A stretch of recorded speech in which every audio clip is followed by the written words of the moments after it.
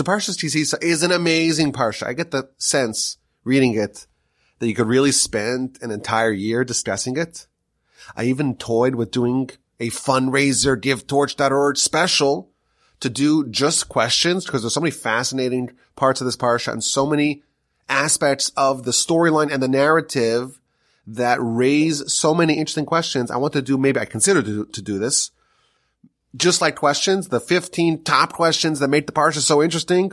Maybe I should have done it, but that is not what we will do. Instead, we're going to propose a theme that is strung throughout the Parsha.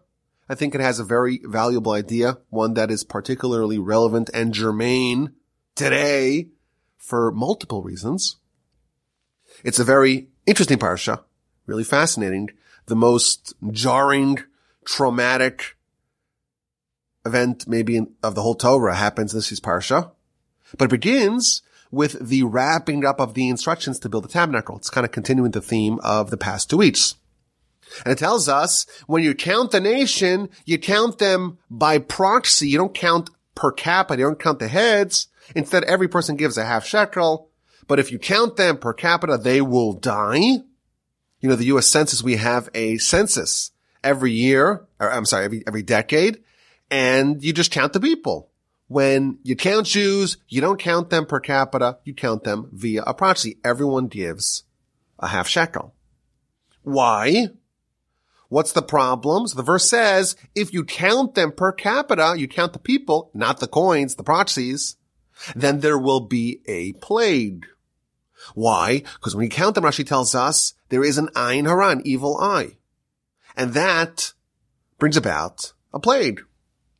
So you have all this money, everyone gives the half shekel, and the verse tells us what you do with this money. Everyone gives the half shekel, everyone who is of military age of 20 and older, and the rich don't give more, and the poor don't give less. Everyone gives the half shekel, and then you take the money, and the money is used to procure sacrifices for the entire nation, communal sacrifices for the entire year. So the census was also a fundraiser, purchasing public sacrifices, and this was a fundraising drive that was repeated every year, a half shekel from every person, and this is used to purchase the sacrifices. But isn't it interesting that in the temple, in the tabernacle, they also did an annual fundraising drive, and they used the funds for the sacrifices.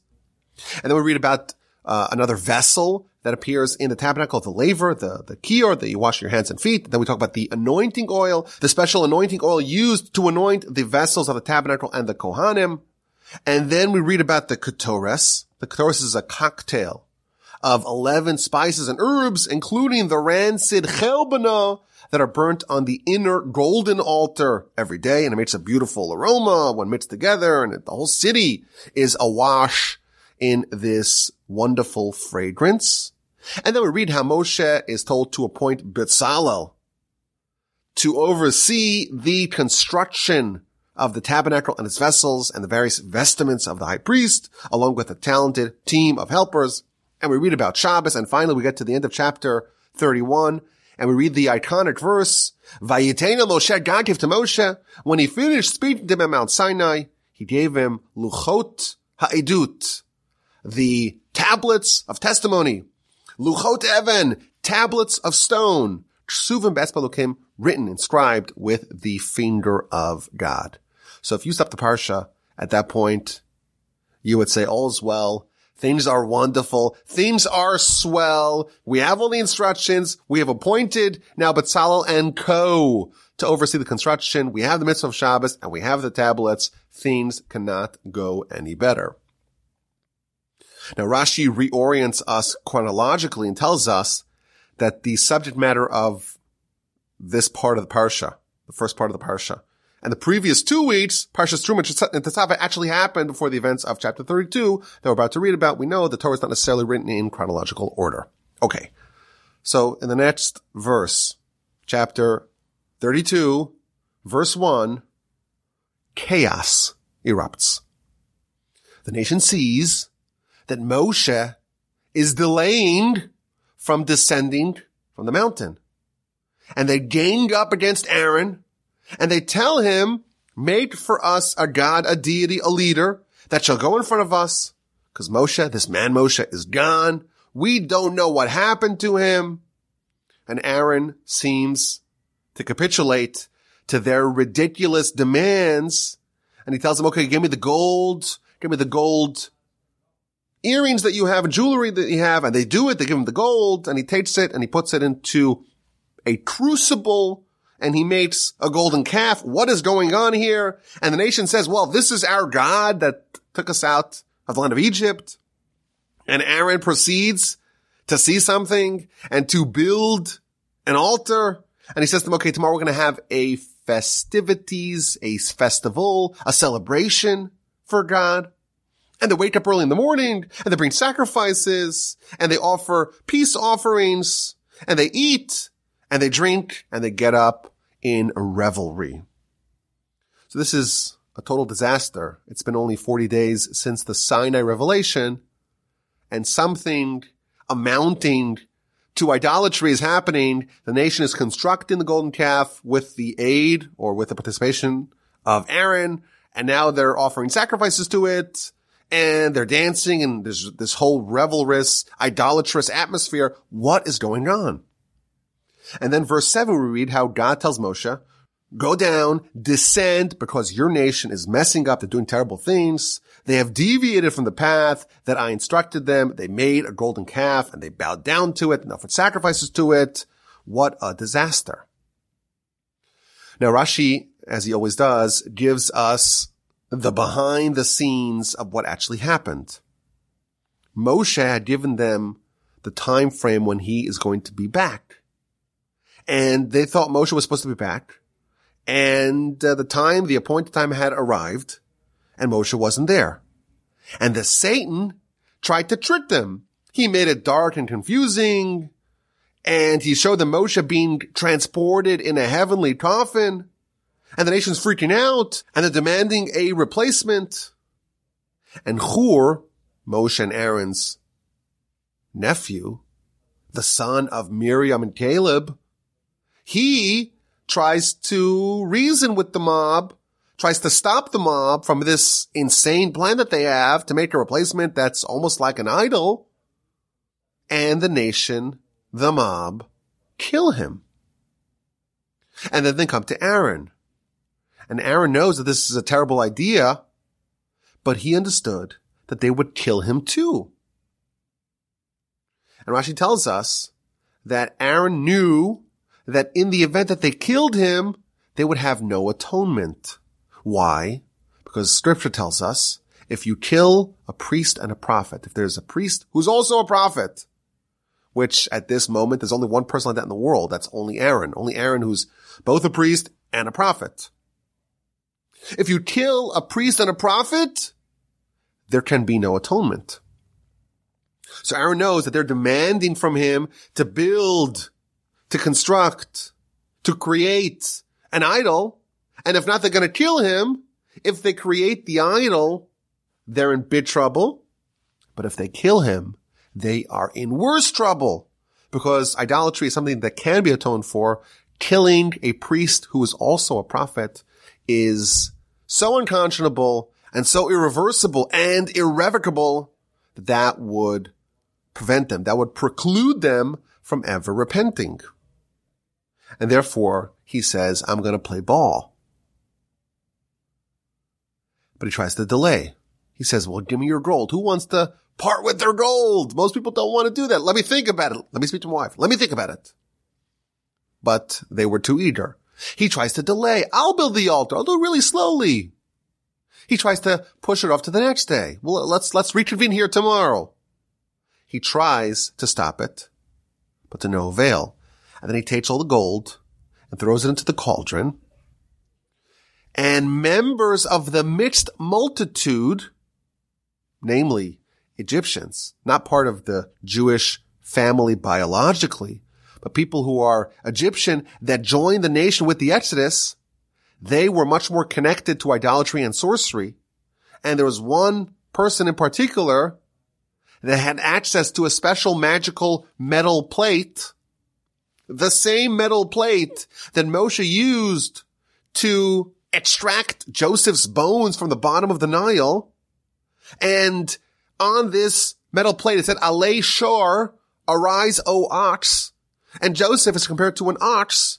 So when Moshe threw that special, magical metal plate into the Nile, the bones of Joseph floated to the top. The ox, so to speak, arose. So one of the mixed multitude, one of these rabble-rousers and problematic people, snatched that magical metal plate and said, I may use this in the future. Aaron throws all the gold into the cauldron, into the crucible. And this whippersnapper takes the metal plate that says, arise, O ox, throws it into the crucible, and guess what pops out of this crucible? A little ox, a golden calf. And then, at least on some level, the nation, or parts of the nation, worshipped this idol. A total disaster. And God tells Moshe, your nation blundered big time, go fix it, or go try to fix it, go down, go descend. Now the whole rest of the Parsha, really the rest of the Torah, but really the rest of history is dealing with the consequences and the fallout of the golden calf. So God tells Moshe, go down, descend, because your nation has become corrupted. Rashi points out that the verse does not say because the nation has corrupted. It says because your nation has corrupted. God is telling Moshe, you are responsible. It's your nation that has done this egregious sin. Why is Moshe responsible? He's not even there. So Rashi tells us something fascinating. This is Moshe's nation. When the Exodus was happening, the Jews, of course, at least 20% of them, were leaving. And a group of Egyptians, the mixed multitude, says, we want to join as well. And Moshe consulted with God. And God said, it's a terrible idea. Let them stay here. Just go out yourself, the Jewish nation. Don't bring these people. They could be problematic. And Moshe says, no. Isn't it wonderful? We have these converts, potential converts, who want to come cleave to the Shekhinah, cleave to God. Let's accept them. And God says, okay, accept them at your own peril. So Moshe accepts these people. And therefore he's responsible for these people. And therefore when they do the golden calf, God says to Moshe, this is your nation. You, Moshe, it's your nation that is corrupting over here, that is destroying over here. Go fix it. This is on you. And then God says to Moshe, I want to destroy the whole nation and start from scratch with a clean slate, with just you. Allow me, he tells Moshe, let me get angry at this nation. Let me destroy them completely, and I will make you into a great nation. So Moshe responds, and Moshe intercedes on behalf of the Jewish people, but in a staggered fashion. He first intervenes and prays in heaven, and he tells God, remember Abraham, Isaac, and Jacob. Rashi tells us, you want to burn them? You're going to burn them? That's how you're going to kill them? So you can get rid of them? Well, remember Abraham. He was willing to jump in a fiery furnace for your honor. Let the merit of Abraham save the nation from burning. You're going to kill them?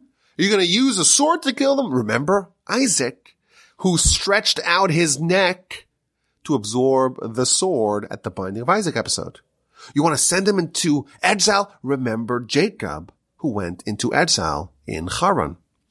And if you don't want to rely on the merit of the great antecedents of this nation, of Abraham, Isaac, and Jacob, and you want me to be the head of a new nation, Jews 2.0, Moshe is the sole forefather of this new nation. Well, if you have a stool comprised of 3 legs and it topples over, certainly a stool that has only 1 leg, namely one forefather, one Moshe, this will not endure. This is Moshe's initial intercession upon the behalf of the Jewish people. And then he descends down below and he meets Joshua, who was away from the camp at the foot of the mountain waiting for Moshe. And Joshua says, oh, there's noise. There must be a war going on in the camp. And Moshe corrects Joshua. He says, you incorrectly sized up the revelous noise coming from the camp. There are different types of yelps. This is not a war cry emanating from the camp. This is something else. And they get to the camp and they see the revelry of the golden calf, and he shatters the tablet for the mountain, and he grinds up the golden calf into a powdery dust, and he puts it in the water, and he makes the nation drink from the water that is infused with the golden dust of the golden calf. And Rashi tells us that there were 3 different judgments that were given to the perpetrators and participants of the golden calf. If there were witnesses and warning that someone did idolatry, then they are going to be killed with a sword. If there are witnesses but there is no warning, they're going to die in a plague. And if there is neither witnesses nor warning, then they are going to have their stomachs explode, just like the Sota, the suspected adulteress who drinks the water, the special bitter water. Moshe is making his own version of bitter water, water infused with the gold powdery dust of the golden calf. This will determine if someone is guilty, and they will die. And then Moshe addresses Aaron, and Aaron tries to explain why he made the golden calf. And then Moshe makes a call to arms. Mi la Hashem Elai. Who is committed to God? Come join me. And all the Levites join, and they take up arms, and they slaughter 3,000 perpetrators, 3,000 people who participated in this terrible debacle and fiasco.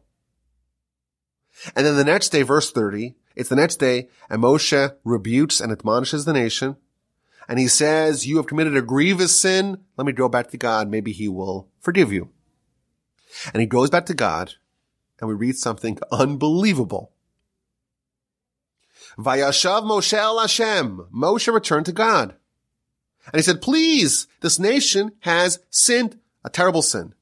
And they made for themselves a golden god. Now listen to this Rashi. Moshe is going back to God, and he's telling God they made for themselves a golden god. Why is it necessary for Moshe, asks Rashi, to mention the material of their god? If you make a god, it doesn't matter if it's stone, if it's wood, if it's gold, if it's any kind of metal. It's a problem. Why is he invoking the gold? Says Rashi, Moshe is implicating God.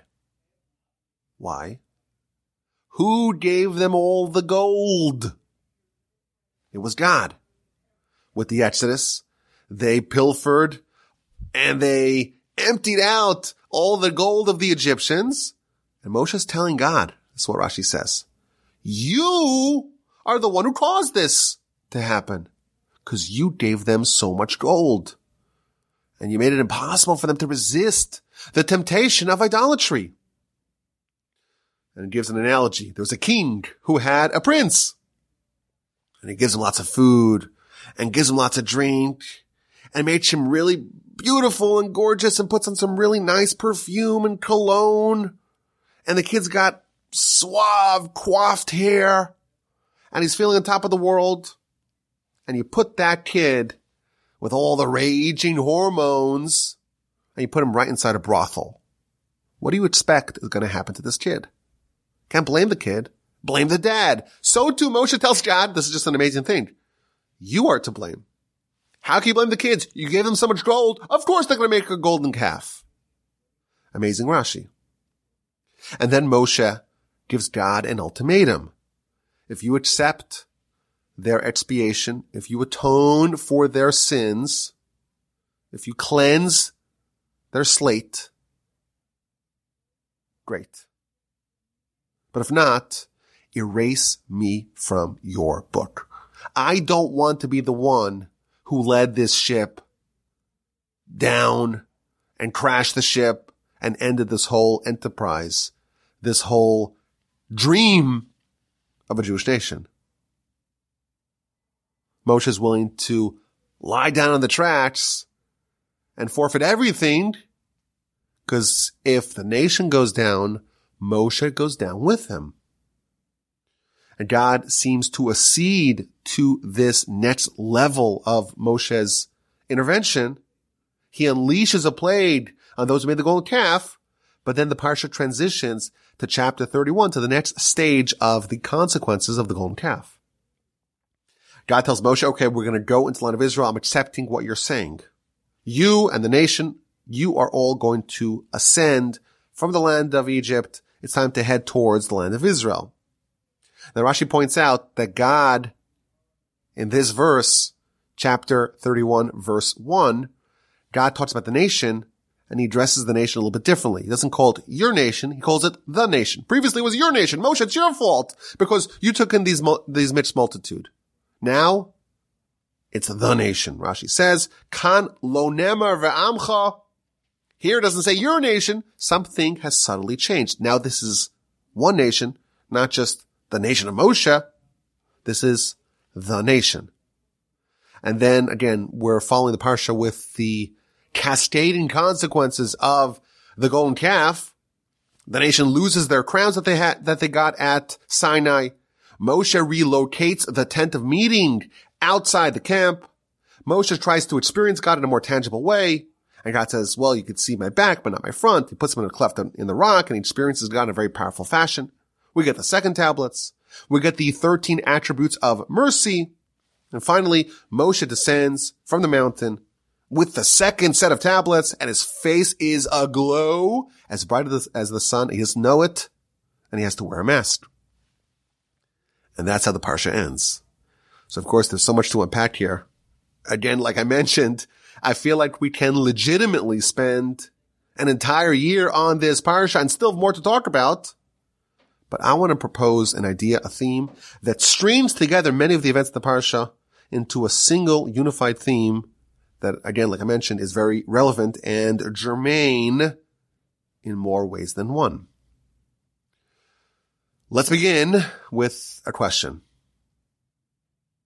We have this unprecedented catastrophe of the sin of the golden calf in our Parsha. Who's to blame? Who's responsible for this debacle? It's a hard question to answer. On one hand, you would say, well, the nation, they did it. You may point fingers at Aaron. Aaron, after all, he made it. He made the golden calf. Of course, he had a good excuse, but in the end, he made it. You could point at the mixed multitude and say, well, they threw in the plate of metal that had the line, Alei Shor, arise, O ox, and therefore they conjured the calf, and therefore they're to blame. Now God blames Moshe. It says it's your nation because you absorbed the mixed multitude into the nation. You're responsible. Moshe, on the other hand, he blames God. You gave him too much gold. It seems like there's a lot of blame going around. Is there anyone who is completely innocent? Is there anyone that is free of any guilt? Well, it seems to me that there's at least one innocent group. The Levites. When Moshe makes a call to arms, Mila Hashem Elai, who is loyal to Hashem, come join me. Chapter 32, verse 26. All the Levites joined. Rashi tells us, Mikan Shekol Hashevet Kosher. The entire Shevet, the entire tribe was kosher. The entire tribe was innocent. So here's the question. When God proposed to have Moshe be the head of the new nation in that counterfactual, hypothetical world, there's a new nation. We're done with the Jewish people of Abraham, Isaac, and Jacob. It's the Jews 2.0. It's just Moshe leading a new nation. Everyone else is going to be killed. Everyone, apparently, including the Levites. Why are the Levites on the chopping block? The tribe of the Levites, they did not partake in the sins of the golden calf. They also didn't do the idolatry in Egypt. They also circumcised in Egypt. Why would they go with the nation? Is that a good question? So I heard from my friend Rabbi Menachem Bressler. He quoted Rabbi Noach Weinberg, who said that even the Levites are partially guilty. Why? Because Moshe made a call to arms. Mila Hashem Elai. Who is loyal to Hashem? Come join me. Moshe had to call them. The Levites had to be summoned. They weren't so completely in love with God to take up arms unsolicited and therefore there perhaps is a little bit of blame to be sent their way. But here's a different question. I can think of two people that don't even have that level of culpability. Everyone seems to be to blame. Everyone. But there's at least two people that I don't think there's, at least I haven't seen, any legitimate blame directed their way. And they are Hur, Moshe and Aaron's nephew, who tried to stop them and was killed for it, and Joshua.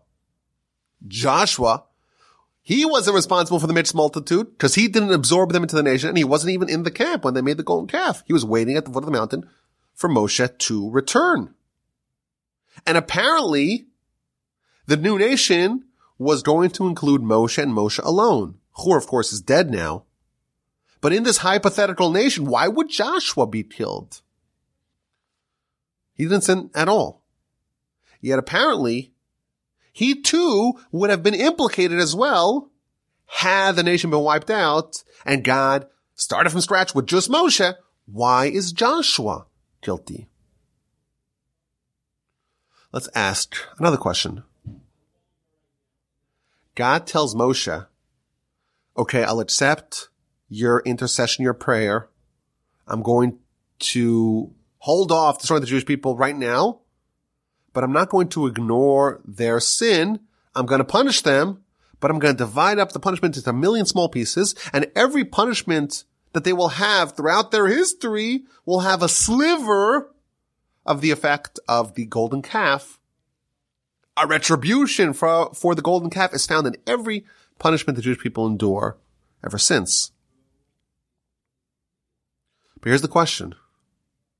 Everyone who sinned, we were told, they were all executed. Some of them were killed with the Levites with the swords. Some of them died after they consumed the bitter waters, the waters that were infused with the powdery dust of the golden calf. And then you had the people that died in the plague. So everyone who was guilty is gone. And the rest of us are still suffering and are still being punished. Why are the innocents suffering for the sins of the guilty, the now deceased guilty? So I want to suggest an approach that I think serves as a theme of the Parsha, maybe even a theme of our organization Torch, the Torch Center, and of course the amazing fundraiser happening right now at givetorch.org. The Jewish people, we are an indivisible nation. We're like one unit, one body. You cannot separate us. Just as you have a body comprised of many organs and limbs, so too the Jewish people are considered to be one entity. And we rise and we fall together.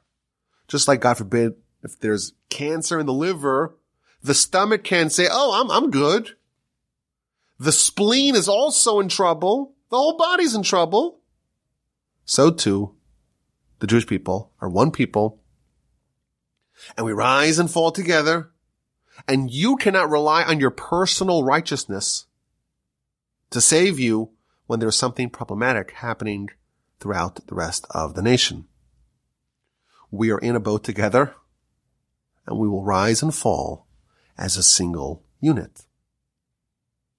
This idea, I think, is strung throughout the Parsha.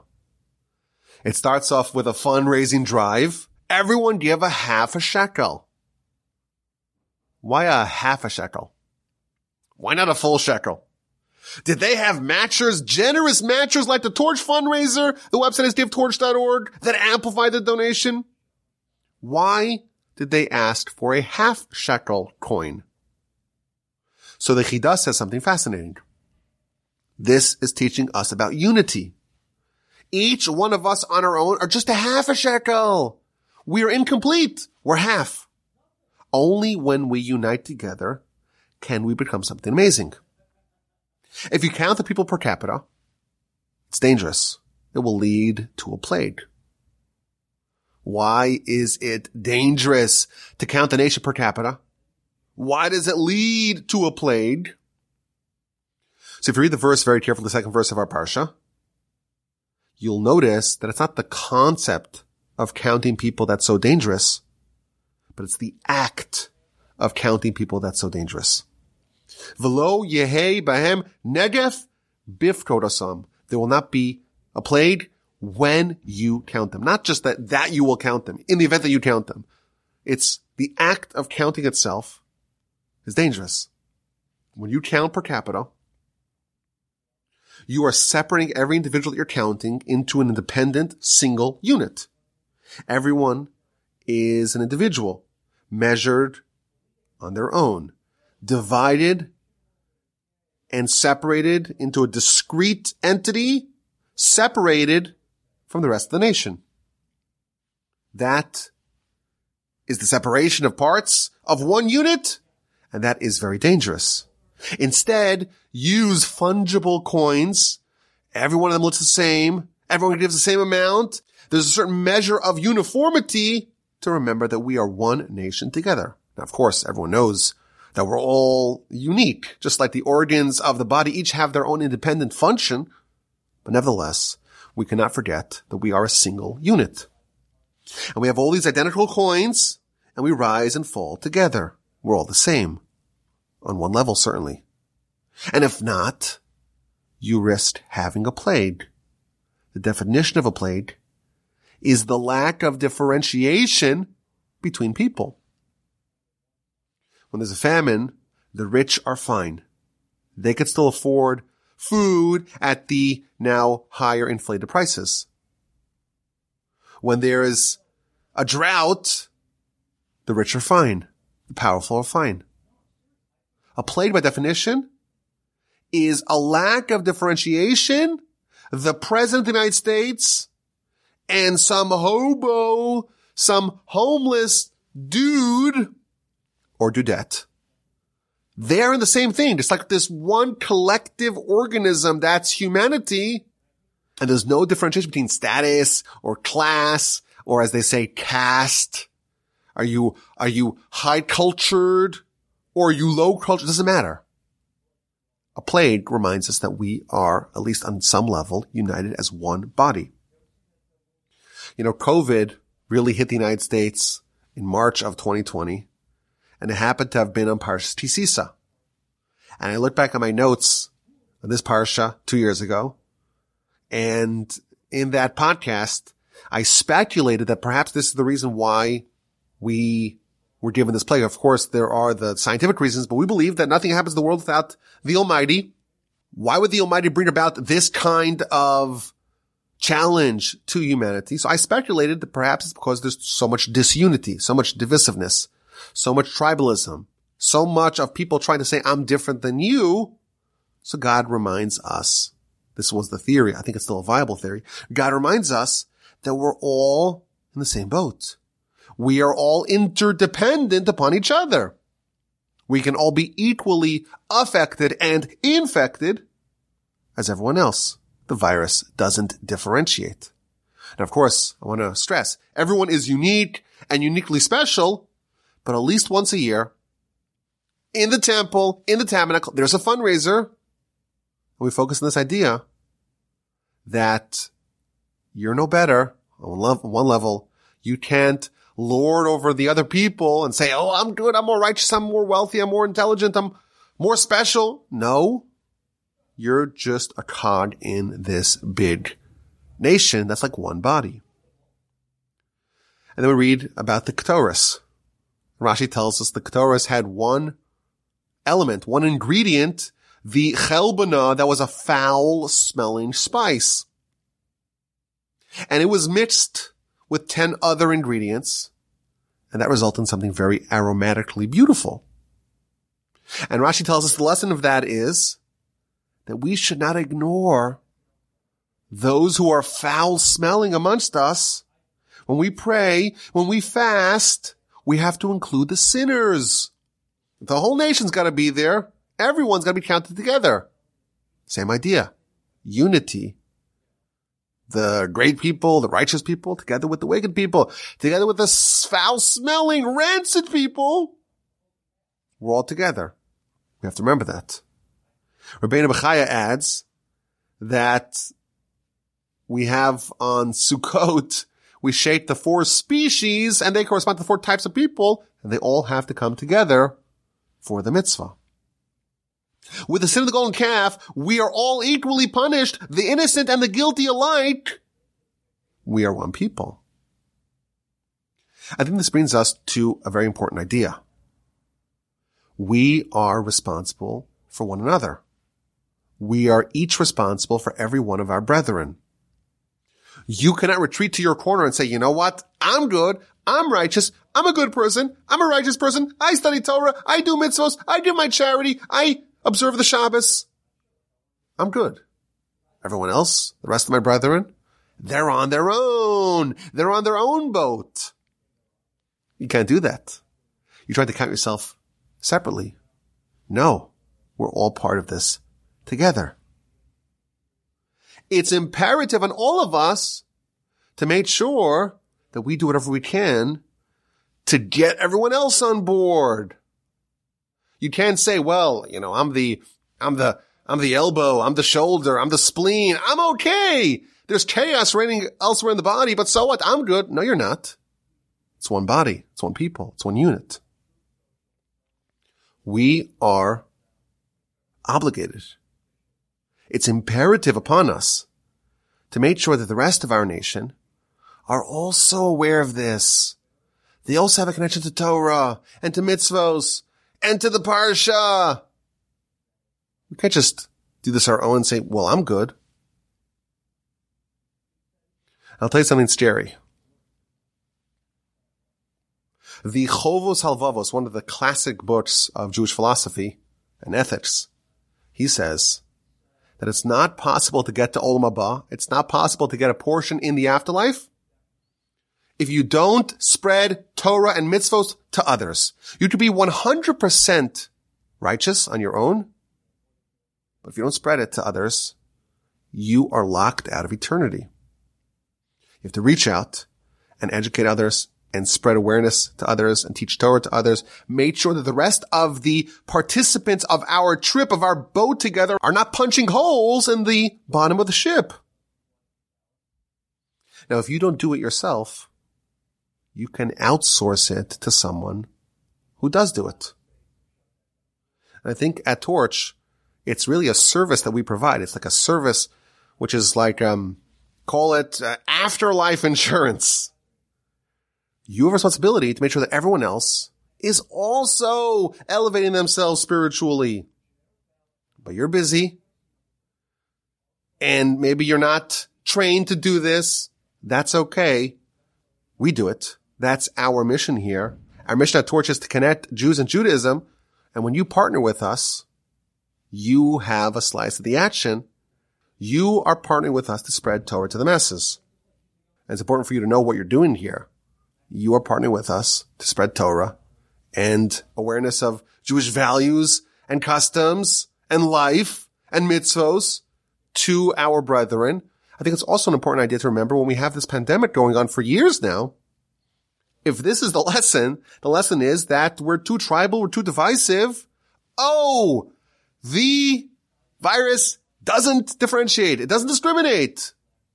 Maybe that's a lesson that we should take away. Because we know that at least once a year, there was a fundraiser in the temple. And at least once a year, we focus on the fact that we're supposed to be united as one people, one nation, realize that our fates are intertwined. We are all responsible for one another and for the whole world. Okay, let's get to this week's exquisite insight. And our exquisite insight comes from the first verse of our Parsha. Really, it's the second verse, but the first verse is like introductory. Ki Sisa, when you count, when you uplift the heads of the children of Israel, of Gudeim according to their count, according to the number, V'nasinu ish tofer nafsho, each person should give an atonement for their soul. Every person should give a donation towards the coffers of the temple and of the tabernacle. Now, the Baal HaTurim, one of the great commentators on the Torah, points out that the word v'nasenu, and they shall give, this word is a palindrome. like the name Hannah, Hannah. You can read it one way, and you can read it backwards, and it is the same thing. A palindrome. A man, a plan, a canal, Panama.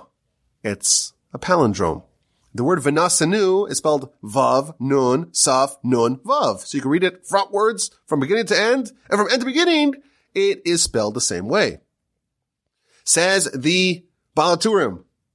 You read it right to left to right, you arrive at the same word to teach you that when you give charity, whatever you give comes back at you. You give, and it is given to you, and you will not lose from this. What an amazing idea. When we give charity, Venasanu, you give, and it's given right back to you, just like you go right to left, and it comes right back, it boomerangs right back to you in the other direction. And by the way, our sages agree unanimously. For example, the Torah writes that if someone gives tzedakah charity, you don't lose. In fact, the contrary, you get wealthy, you get more distinguished. The Rambam writes that a person it's never happened in history. A person becomes poor from giving charity. And this is not just what our sages say. This is what experience shows. I've been here at Torch now for almost a decade. April is going to be a decade. Which, by the way, I can't believe it's happened already. That's unbelievable. A whole decade? How's that even happened? It kind of flew by. What a delight. But I've been here for a decade, and I can tell you that I don't know a single disappointed donor. There hasn't been anyone that partnered with us in our mission who regretted their support. Why? Because you don't regret it. When you give, you get, and you get more than you gave. Aser b'shvil shetitasher, tithe, so you become rich. What do you have to lose? Thank you for listening. Have an amazing rest of your day, a fantastic rest of your week. Have a fantastic, splendid, delightful, inspiring, uplifting Shabbos upcoming, and please go with help of the Almighty. We will talk again next week.